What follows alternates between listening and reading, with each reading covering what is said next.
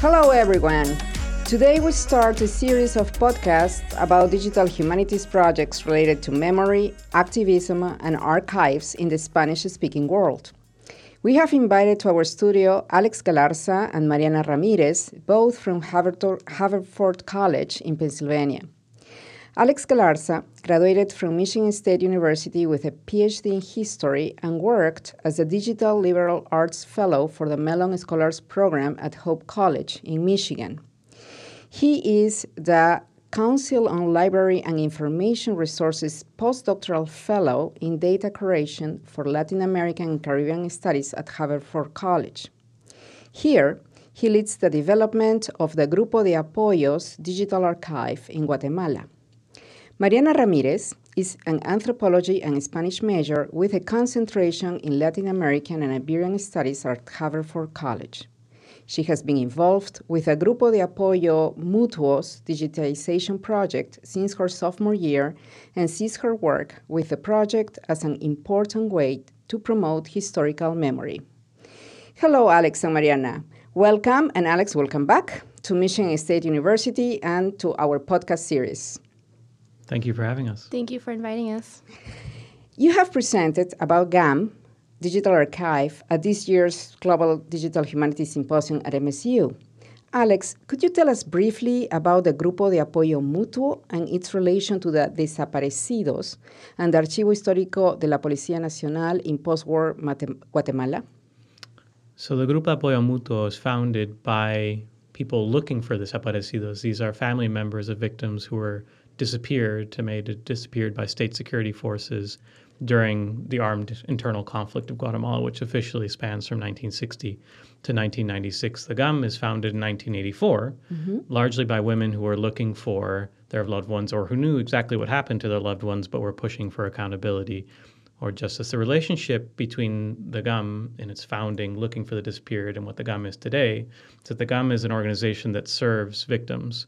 So its motto is justice for the disappeared, but also the ramifications of the armed internal conflict have shaped an entire landscape of human rights violations that the GAM is involved in today. So they are an organization composed of survivors, of family members of the disappeared, whose activities kind of circle around assisting those surviving family members in their search for justice or closure or help of any kind, of apoyo.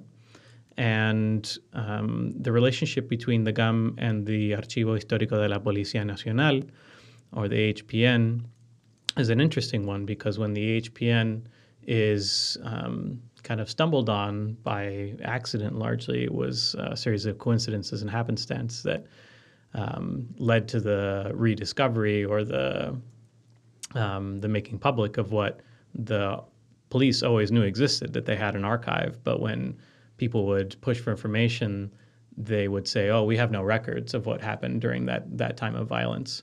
So that absence of record was something that served their impunity. And when this cache of documents is over 80 million documents, and it's a hard number to visualize. You really have to go and see an entire complex filled with room after room after room of boxes now that they're organized. Before, it was just piles of paper to see how many documents. This is the entire police history since the 19th century. The GAM has a number of people who worked at the HPN as volunteers. In fact, 3-4 members who are very critical in the project in our partnership to launch the digital archive, cut their teeth or brought experience from their work at the HPN to the management, the kind of rescate, the preservation and description of the materials at the GAM archive. Good. And Alex and Mariana, could you tell us briefly about your respective roles in the GAM project? So I serve as project lead. I was hired by Haverford in 2017 as a postdoctoral fellow in data cremation for Latin American and Caribbean studies, explicitly to lead a project that the library had been approached by the Grupo Apoyo Mutuo to develop. And so I teach at Haverford, I manage the project, and I serve as a member of the digital scholarship team with the GAM project as my main responsibility. That involves working with really impressive and amazing undergraduates like Mariana. Yeah, I am an undergraduate student. I've been involved with the project since my sophomore year in the fall of 2017. I've been working with other compañeros in a variety of tasks, from transcribing documents to creating metadata to creating authority records. But the most meaningful, my most meaningful relationship to the archive is in producing scholarship as one of the first people to really look at the archive thoroughly and produce research from it. Yes. And Mariana, what challenges have you encountered so far?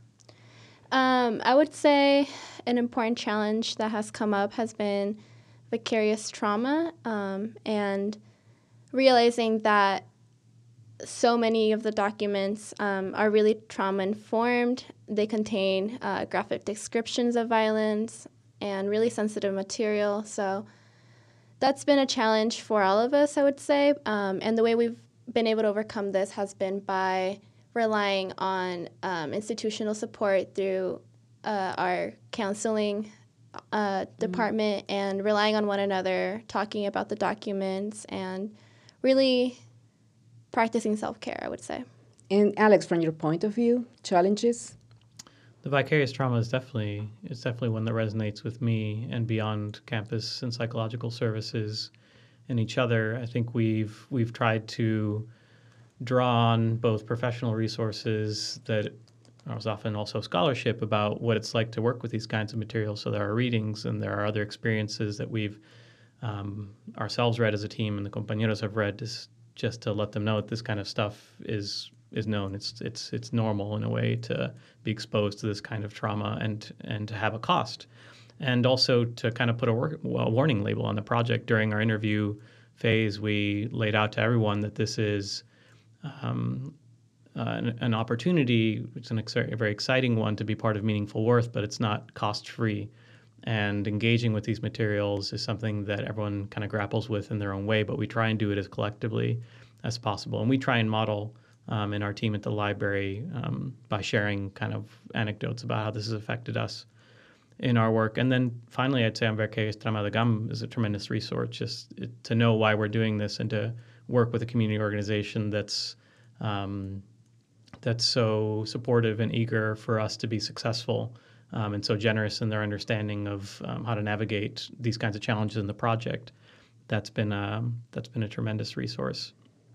Okay, and let me go back a little bit. Alex, since when and how you developed an interest for digital humanities, and how did you come to this idea to apply it to this specific repository in the context of post-war Guatemala?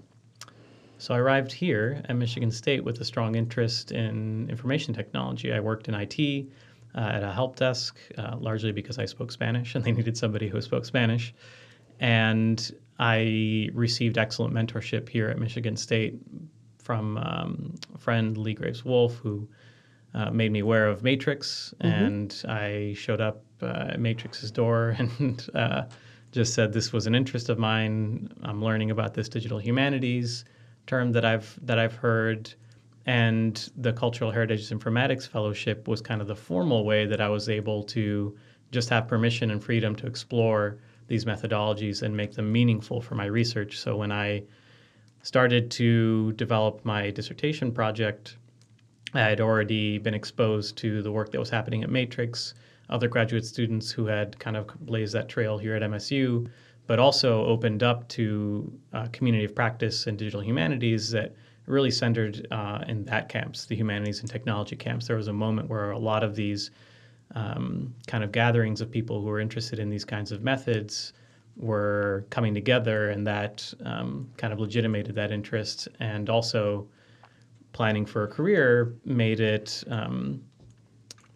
clear that these methods were both exciting for the research, but that there was also positions and careers that were being kind of labeled alt-ac at the time that made me hopeful that this was something that I could pursue as a way to develop the kind of scholarship that I was really passionate about, scholarship that's public-facing, that's collaborative, that meets a broad public audience where they are, and selecting the digital tools was all about that. What is it that the question that I'm asking needs in terms of technology, or the audience that I want to reach needs in terms of technology that I can learn? And there's a lot of people here to help teach me that and kind of just also give me permission that this was a good way to be spending my time, because it's really important as a graduate student to have that. Good. I think you have said something that is very important to understand, how your approach to digital humanities as a tool, to explore, to study the contents of this repository.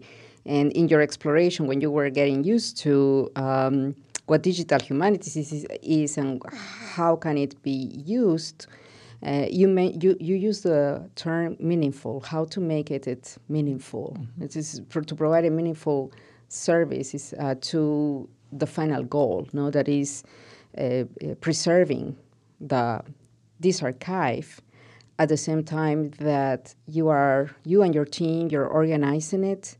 And in that, Alex and Mariana, I see a lot of respect. You are restoring respect, to all those documents produced or that were produced in such a violent context. I think that is one of the big contributions your project is making, and it's admirable. And Mariana, could you tell us, how did you come to be interested in digital humanities and in post-war Guatemala? What called your attention to be where you are now? Yeah, so this is actually my first encounter with digital humanities. And so far, I'm both intimidated by it a little bit, but also really inspired. And Alex talked a little bit about accessibility and producing public-facing knowledge. And this is something that the GAM staff members talk a lot about, and I see a lot of potential in digital humanities as being a tool for perpetuating and promoting historical memory, especially among younger generations, because they talk a lot about how in post-war Guatemala, the armed conflict isn't really something that is talked about as much, and it's not really part of the curriculum. But through digital humanities and through this digital archive, there is possibility that younger people can learn about it, because, like I was saying, it's not really something that's mentioned a lot. And even within family members, it could be the case that because of trauma and other reasons, grandparents might not want to talk about it and what happens when they die. So it's important that they have access to archives like this. Yes, yeah.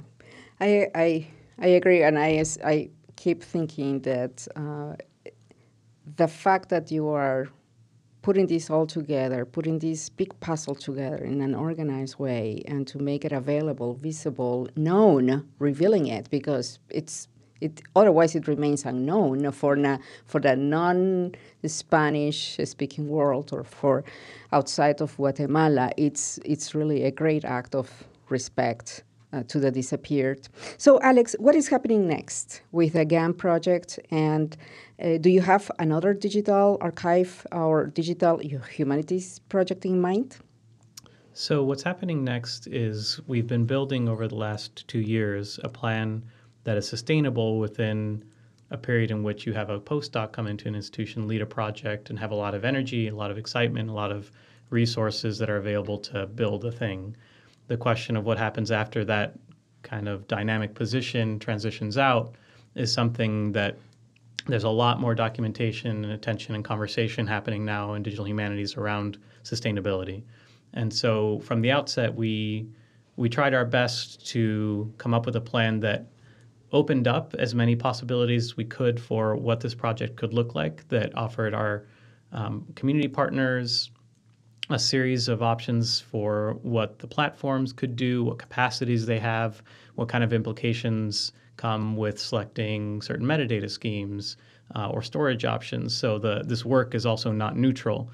We've been very conscious that this is an activist project by the GAM, and that the way that we shape the tools affects the kind of questions that can be asked, the kinds of stories that can be told from the archive. So we've really relied on a set of experts, both with our partner organization, but also at Haverford College. I'm part of a team of digital scholarship practitioners, and also other people in the library who have subject matter expertise on Guatemala who can inform that we are being deliberate and conscious about how we shape these tools that are political. And so the culmination of that work is the launch of our public-facing site, which is going to be a selection of between 20 and 30 cases that we have explicit authorization from family members to share publicly. There are 3,300 cases in the collection of the disappeared. And as Mariana was saying, when talking about vicarious trauma, there's very sensitive materials in this. And it's not only just because it's violent, it's because it has personal identifiable information in it. So we have addresses and names of accused, things that should not be out in the public.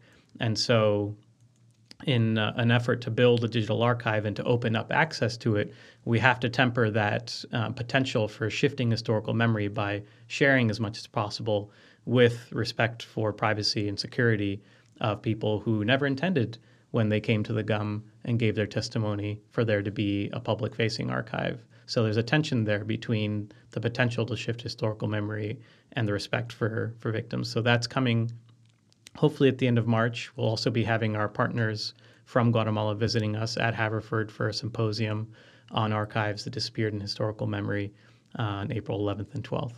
Good. Yes, it's such a great and at the same time sensitive and delicate work you are doing that. Congratulations on it. Please keep going. So I would like now to conclude this conversation, thanking our guests today, Alex and Mariana, and invite you to read and listen about their work on the Grupo de Apoyo Mutuo digital archive at ds.haverford.edu/gam-archive/index. Thank you for being here today. Thank you so much for having us. Thank you. Okay. Last but not least, the ideas and opinions expressed on this podcast do not reflect those of the College of Arts and Letters, any of our sponsors, or any official entities of Michigan State University.